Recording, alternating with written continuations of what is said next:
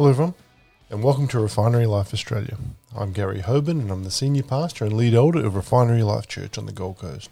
If you're on the Gold Coast, come and join us as we meet together and we share in the Word of our Lord. Meet at 9:30 on Sundays at 222 Turpin Road, Labrador. And more details are available on our website, which is www.refinerylife.org. And this week we're continuing our series titled The Spiritual Struggle for the Renewal of the Church, because we are in a spiritual struggle. We need to cooperate with the Father God, who would prune out those branches, the attitudes, the ambitions and the actions that are counterproductive, so that the church may bear much fruit. And we're seeing that in our own church at the moment. Some people, some things have been pruned out. And today we're going to talk about Renew My Walk. Let's pray before we go any further. Father, you've been so generous to us. Help us to recognize that every good and perfect gift comes from you.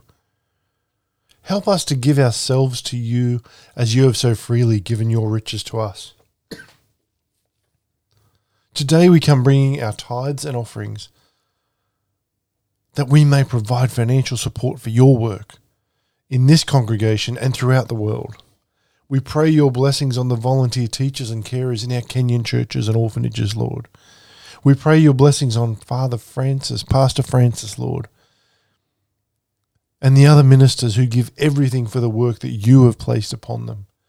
Bless these gifts, Lord, to honour you and glorify you and be used toward the salvation of the world.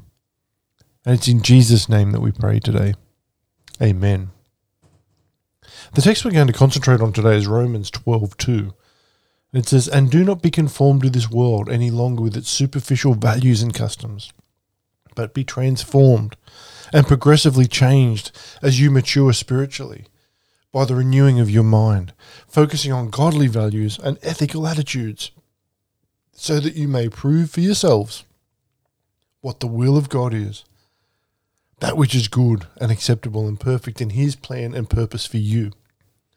And we're also going to look at 1 John 2:6, which says, "Whoever says he lives in Christ," in the Amplified Version it has in brackets, that is, whoever says he has accepted him as God and Saviour, ought as a moral obligation to walk and conduct himself just as he walked and conducted himself. And the scriptures we'll work through are Romans 12:1-2, and it talks about dedicated service. "Therefore I urge you, brothers and sisters, by the mercies of God, to present your bodies, dedicating all of yourselves set apart as a living sacrifice, holy and well-pleasing to God, which is your rational, logical, intelligent act of worship.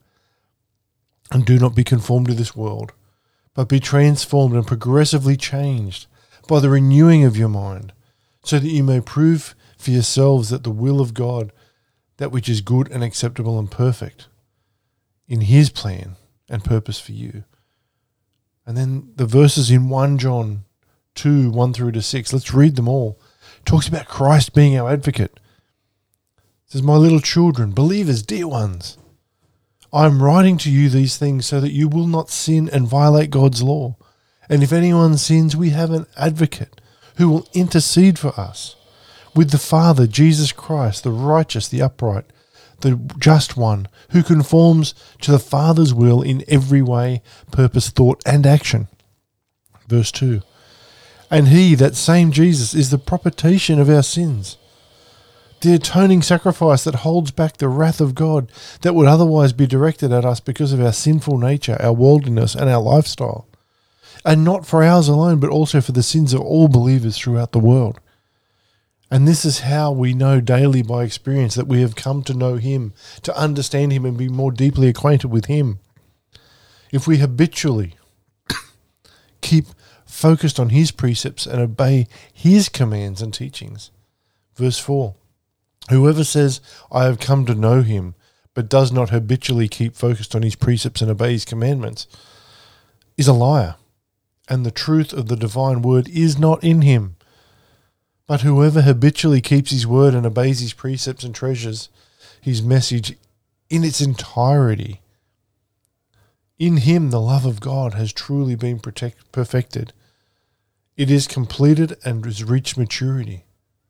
By this we know for certain that we are in him.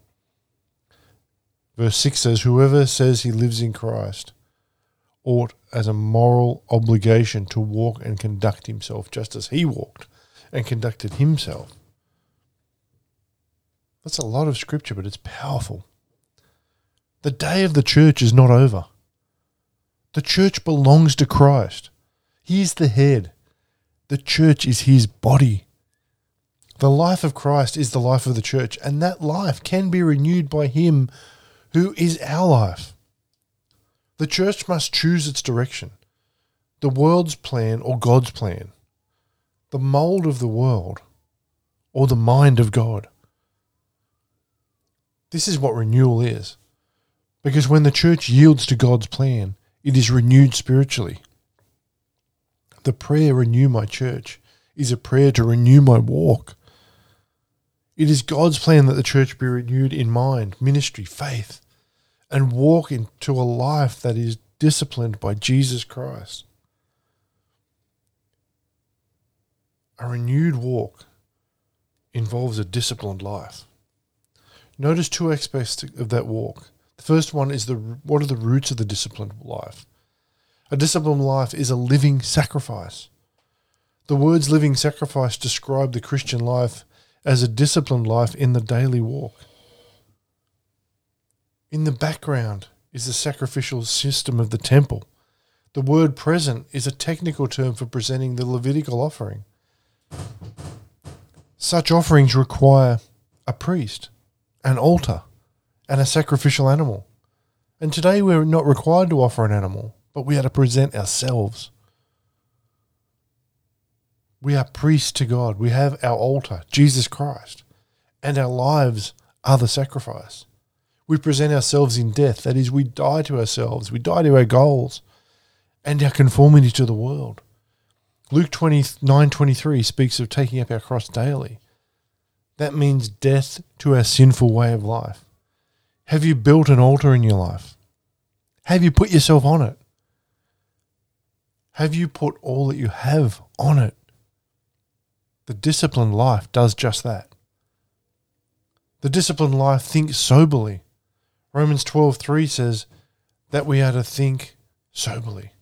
The word sober is translated to self-controlled or disciplined. A disciplined mind so governs all passions and desires that the believer becomes conformed to the mind of Christ. We are to think disciplined thoughts about ourselves and not think more highly of ourselves than we ought. We are not to be proud or self-absorbed, but sober and disciplined. We are to evidence a humble, surrendered attitude. The kind of life that God gives to a believer, it talks about in 2 Timothy 1:7. This is the kind of life that God gives. Let's read it. For God did not give us a spirit of timidity, or cowardice, or fear, but he has given us a spirit of power and love and of sound judgment and personal discipline, abilities that result in calm, well-balanced mind and self-control. And the disciplined life is a yoked life. Matthew 11:29 says, take my yoke upon you and learn from me. Disciples are those who learn from another. They adhere to the person and the teachings of their teacher. Thus, disciples of Jesus are those who learn from Jesus. They adhere to his person and his teachings. They are yoked to Jesus. And a yoke is a symbol of submission. Therefore, a disciplined life is one of submissive authority to Jesus Christ. One of the biggest challenges for Christians these days is we don't want to be submissive. We won't submit ourselves to any authority, especially the authority of Jesus Christ. 3 words are involved in this type of submission. First one's control. The disciplined life is under Christ's control. The disciplined person has a meek spirit. A disciplined life is broken by Christ's control. We've been broken. Jesus' life was perfectly disciplined. He always was under his Father's control. And as Jesus was to his Father, so are we to him. We are to be under his control constantly. Our will trained to his will. We must strive to be consistent, discipled, and trained. Sometimes we snap at God and at others. We are disobedient to Christ's control, and our attitudes and activities are undisciplined. But the yoked life is one of Christ's control over us. The second one is consent. We become disciplined when we consent to being disciplined. We present ourselves as a living sacrifice by coming to Jesus, as Matthew did as it says in 11:28. It invites us, "Come to me, all who are weary and heavy burdened, and I will give you rest." We take his yoke and learn more about him. No one forces us to do these things. If we are to walk as he walked, we must yield ourselves to him. The third thing is completeness. This word involves all of life under Christ's control. It is total discipline that he demands. How disciplined are we to be? The following scriptures can answer these questions. Look at 2 Corinthians 10:4-5. It talks about bringing into captivity every thought to the obedience of Christ. Matthew 4:4 says that we must give account of every idle word. Luke 9:23 says that we must take up our cross daily. And 1 Thessalonians 5:18 commands, give thanks in all circumstances. So all of our life has to be under Christ's control. He is to be the center of our goals. He should be our single focus. And then there's the fruits of the disciplined life. The roots of a disciplined life will be evidenced by the fruits of that life. You need to ask yourself a few questions. How disciplined is your attitude towards yourself and God and others? Do you have love for the Lord and your neighbor? How disciplined are your words? Psalm 19:14 says, let the words of my mouth and the meditation of my heart be acceptable and pleasing in your sight. O Lord, my firm, immovable rock and my redeemer. And Proverbs 18:21 says, death and life are in the power of the tongue, and those who love it and indulge it will eat its fruit and bear the consequences of their words. Wow. How disciplined are your morals? That's a challenging one for a lot of us. We are to seek the most thorough moral purity. How disciplined is your worship? Psalm 104 says, enter his gates with a song of thanksgiving and his courts with praise. Be thankful to him and bless and praise his name. Hebrews 10:25 says, not forsaking our meeting together, as believers for worship and instruction, as is the habit of some, but encourage one another, and all the more faithfully as you see the day of Christ's return approaching. How disciplined are you in the grace of giving? Is giving a grace that you experience or a task that you endure? Or something that you don't do at all? Jesus said in Luke 6:38, give and it will be given to you. They will pour into your lap a good measure, pressed down, shaken together, and running over, with no space left for more. For the standard of measurement you use when you do good to others, it'll be measured to you in your return. And how disciplined are you in your devotional life? There is no mastery in the Christian life apart from a disciplined devotional life of Bible reading and prayer. Jesus taught prayer as both public and private, silent and spoken, and seeking and waiting. Disciplined prayer is personal, it's honest, it's specific, and it's consistent. We are to read the Bible expectantly, submissively, and regularly. How disciplined are you in your ministry? God has given a ministry to every believer. This is both a privilege and a responsibility. To renew your walk